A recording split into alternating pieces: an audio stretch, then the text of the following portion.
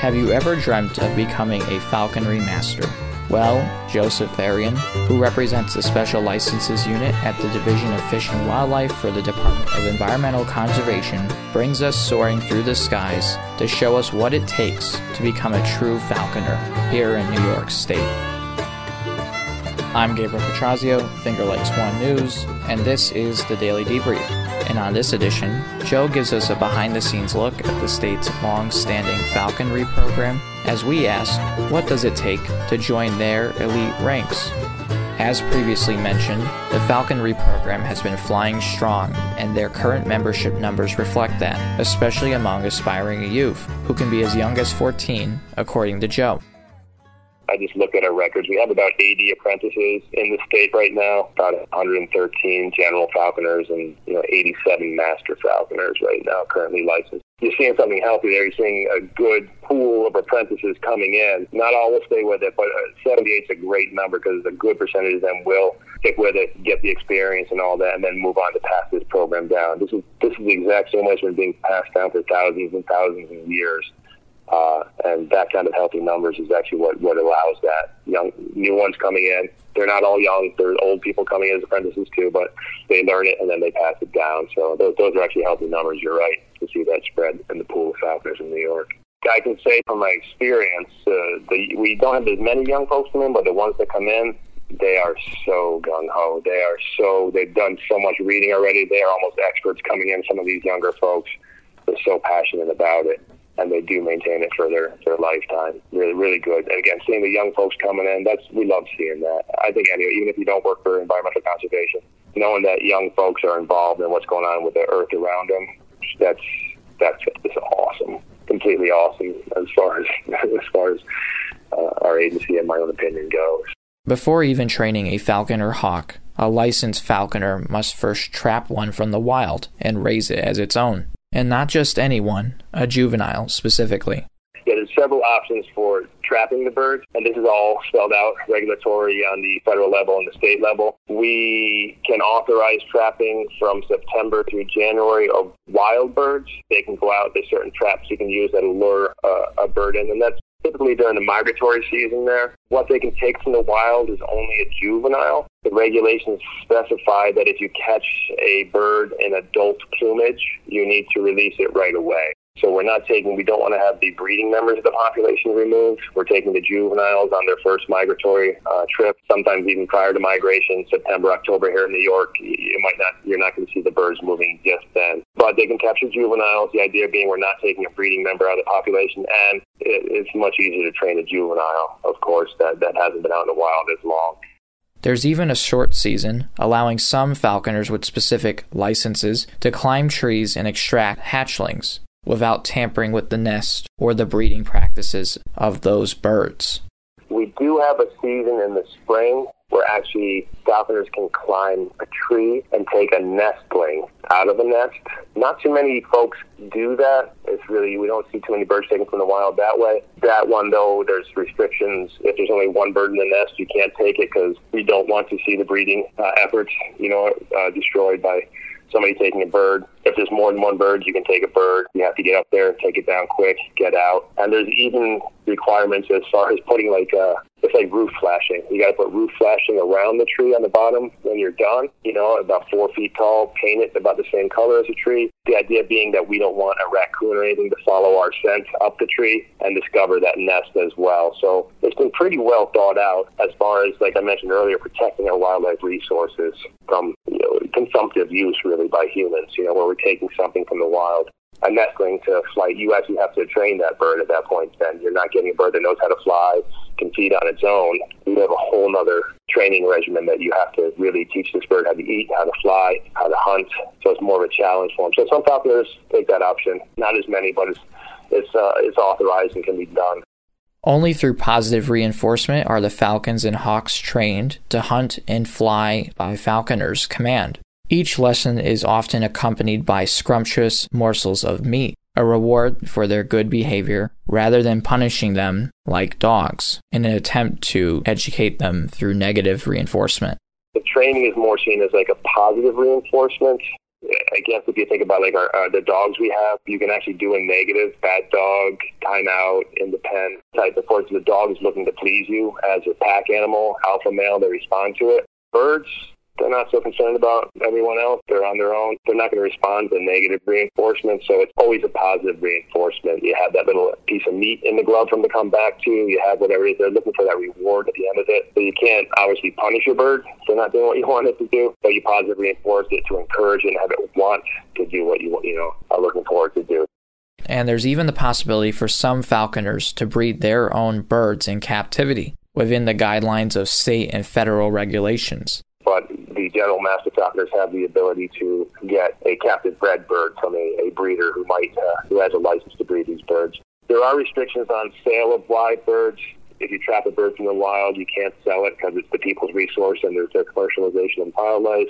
So you can't sell it. You can sell captive bred birds. There's a whole many nuances of these regulations and statutes that have been written over the years to cover all the ways of, again, protecting the resource. Any license we have, there's a multitude of regulations and statutes, federal, state, that go along with it. We certainly have New York State folks who have the authority, the licenses to breed the birds and the facilities, and there's out-of-state folks too that can breed. As long as they're federally licensed, legally breeding within the state that they're breeding, then we can authorize the acquisition of the birds from an out-of-state source. In New York State, we know, because we do the licenses, who's legal to breed or not. Falconers themselves, actually, under the authority of their falconry license, can do limited breeding of those birds as well. They don't actually have to have an additional bird breeder license. They can actually do some limited propagation, provided that the bird is primarily used for falconry. And that came about in some changes from the federal regulations back in 2008 that we got adopted here in New York in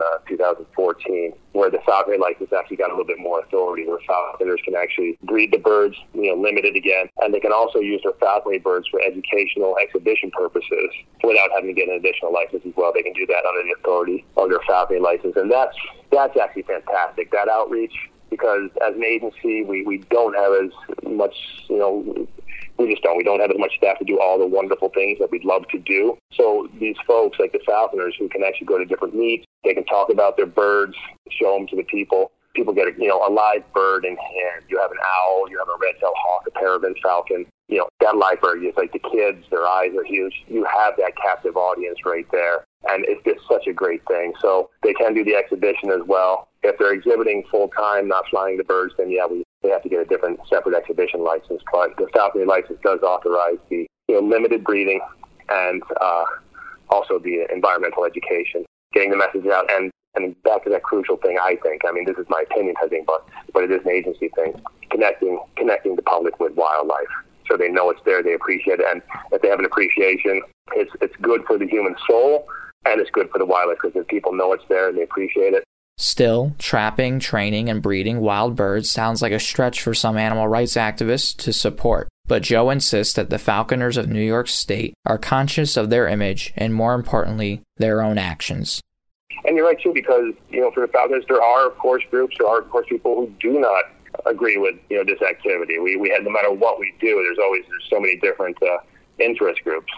So there are some groups that may not exactly agree with taking a bird from the wild and all that. So the falconers are very conscious of, their image, how they appear, and what they do as far as the conservation.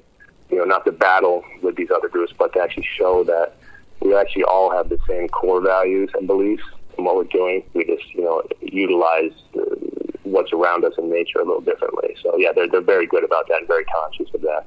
The only other thing I just had circled, you mentioned rehab. One thing, just again for falconers' credit, falconers are authorized to, and a lot of them do. They actually work with wildlife rehabilitators when rehabilitators get an injured, wounded hawks, falcons, and they help the wildlife rehabilitators condition the birds for release. So falconers aren't just taking birds from the wild for the sport. They're actually using their knowledge and expertise to help our wildlife rehabilitators evaluate and get birds strengthened up so they can successfully be released from rehabilitation. So it's another service that the falconers offer. And again, they don't get paid for that. There's nothing they get compensated. They're just sharing their expertise and their knowledge of raptors to help these injured, wounded, even orphaned birds get back out into the wild. So then another feather in their cap. Pushing back against misconceptions, Joe thoroughly explains how falconers across the state are actively challenging these preconceived notions based on recorded data from studies and the practices that he's currently aware of in the field, which are being enacted by those same falconers. As far as the misconception, it might just come back to the different groups and how they view the animals. There are some groups that and these groups are fantastic, and we work with them as well too, because their passions are definitely to be encouraged, is that leave all the wildlife out there, don't use it. So there might be just a little bit as far as that this is a consumptive thing, that you're taking the birds from the wild, removing them from breeding opportunities, having an impact on the wild population. But actually, that's been well studied. The federal government did a very lengthy multi-year study as to specifically the impact on wild populations of raptors from the take of the birds for falconry purposes. And they found that over all the years of the take, all the different falconers in all the states, that they issued a finding of no significant impact, probably more than a decade ago, that the take of these birds in the wild does not impact the wild population. The wild populations continue to grow and thrive. There's no threat to them. You can get into biological parts of it, because rabbits, birds, they have multiple offspring, mainly because all of them don't make it. So the wild evolution is a hard proving ground. So the take of a bird, a juvenile, a nestling, is not seen as additive mortality, where we're actually adding, it's actually compensated. It's really the removal of that bird is really just it. We take the bird out for falconry, but that lowers the death rate in the wild. And a lot of the falconers, they don't keep the birds forever. A lot of these birds that they can release, New York native birds, non-hybrid birds, they can release them back to the wild when they're done training them and then flying them for a few seasons. And a lot of falconers do that. They enjoy the sport, so to speak, or the experience. I guess I would call this an experience. They enjoy the experience of taking a wild bird, training it as a hunting companion and a strong hunter, and then releasing it, and then getting another bird and training that. So a lot of these birds do go back, and we've had some studies. We are finding that some of the falconry birds that released have paired up, they have found a mate, and they are out there producing offspring as well. So it's not necessarily, we're taking this from the wild, it's removed permanently. A good percentage, not a good, I don't know the percentage, but a percentage of these birds are going back to the wild. And we have seen that some have paired up, mated, and are actually being viable members of the population and adding more offspring. All things considered, passing the DEC's license test allows soon-to-be prospective falconers a chance to connect with sponsors and step out with them, even on a hunt, to watch the birds of prey soar through the skies as they scour for small game on the ground, seeing firsthand if this sport and lifestyle is truly a right fit for them.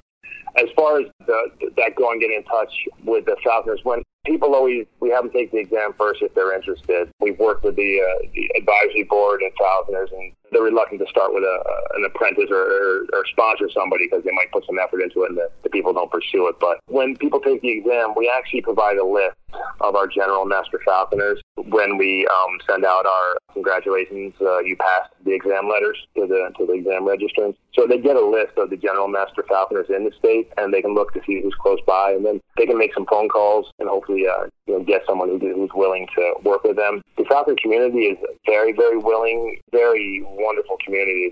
They have no issue with giving you their experience, their knowledge, and training falconers in the way of the sport. Again, the reason this works is because it's been handed down generation to generation with the idea that it has to maintain a higher standard because, again, of some of those concerns we just mentioned before. And we're dealing with live animals, a lot of respect for the birds that they have. So there's that. The New York State Falconry Association, if somebody said, hey, I'd like to get some information, I would have them contact our office. Our unit, the Special Licenses Unit, because we'll provide the information for them, and we would also send them to the New York State Falconry Association. That's the main group in New York. Not all falconers are in that group, but a good percentage of them are. Very well-structured group. And they've even had talked about the new falconers coming in, some of the new falconers coming in, set up an apprentice program. A couple new people coming in with sponsors and help them make sure they get a sponsor and get them through what they need to do as an apprentice. So that's an individual private group, took it on all by themselves, but they've developed an apprentice program. So getting a sponsor is not too bad. We send out information on getting that with our exam packet that we send out, or the congratulations, you passed letter. And the falconry group will work with people as well. So it's not really too difficult. And if people just had general information, wanted to go out with falconers, As long as people have time, the Falconers themselves, they go out. Most everyone I talk with, our Falconer Advisory Board, they're more than happy to bring somebody out from the public and show them what it is. They'd rather they get an idea of what it is, talk to them, and so they have a really good understanding of what falconry is prior to making the decision to take on a bird and really put the time into it. So it's a dedicated group, really dedicated, educated group that are really compassionate about it. So, even for somebody who doesn't want to get a license, the Falconers will take them out and show them the sport of what it is and what it involves. And, and really when you're on that level, that's mine. I go out when I help the folks. You're walking through brush, getting burdock in your hair, your pants are getting wet trying to kick up a rabbit. You're willing to do that, just pull the burdock out of your clothes, and you're well on your way to becoming a falconer. I'm Gabriel Petrazio, Finger Lakes One News. That's all for today. The Daily Debrief is our show about the stories that shape life as we know it. New episodes are published Monday through Friday on fingerlakes1.com. It's hosted by me, Gabriel Petrazio, and Josh Durso. You can find the show on Spotify and Apple Podcasts and several other platforms. Visit fingerlakes1.com/daily to see the links to all of our previous programs. Thanks for listening, and we'll see you tomorrow.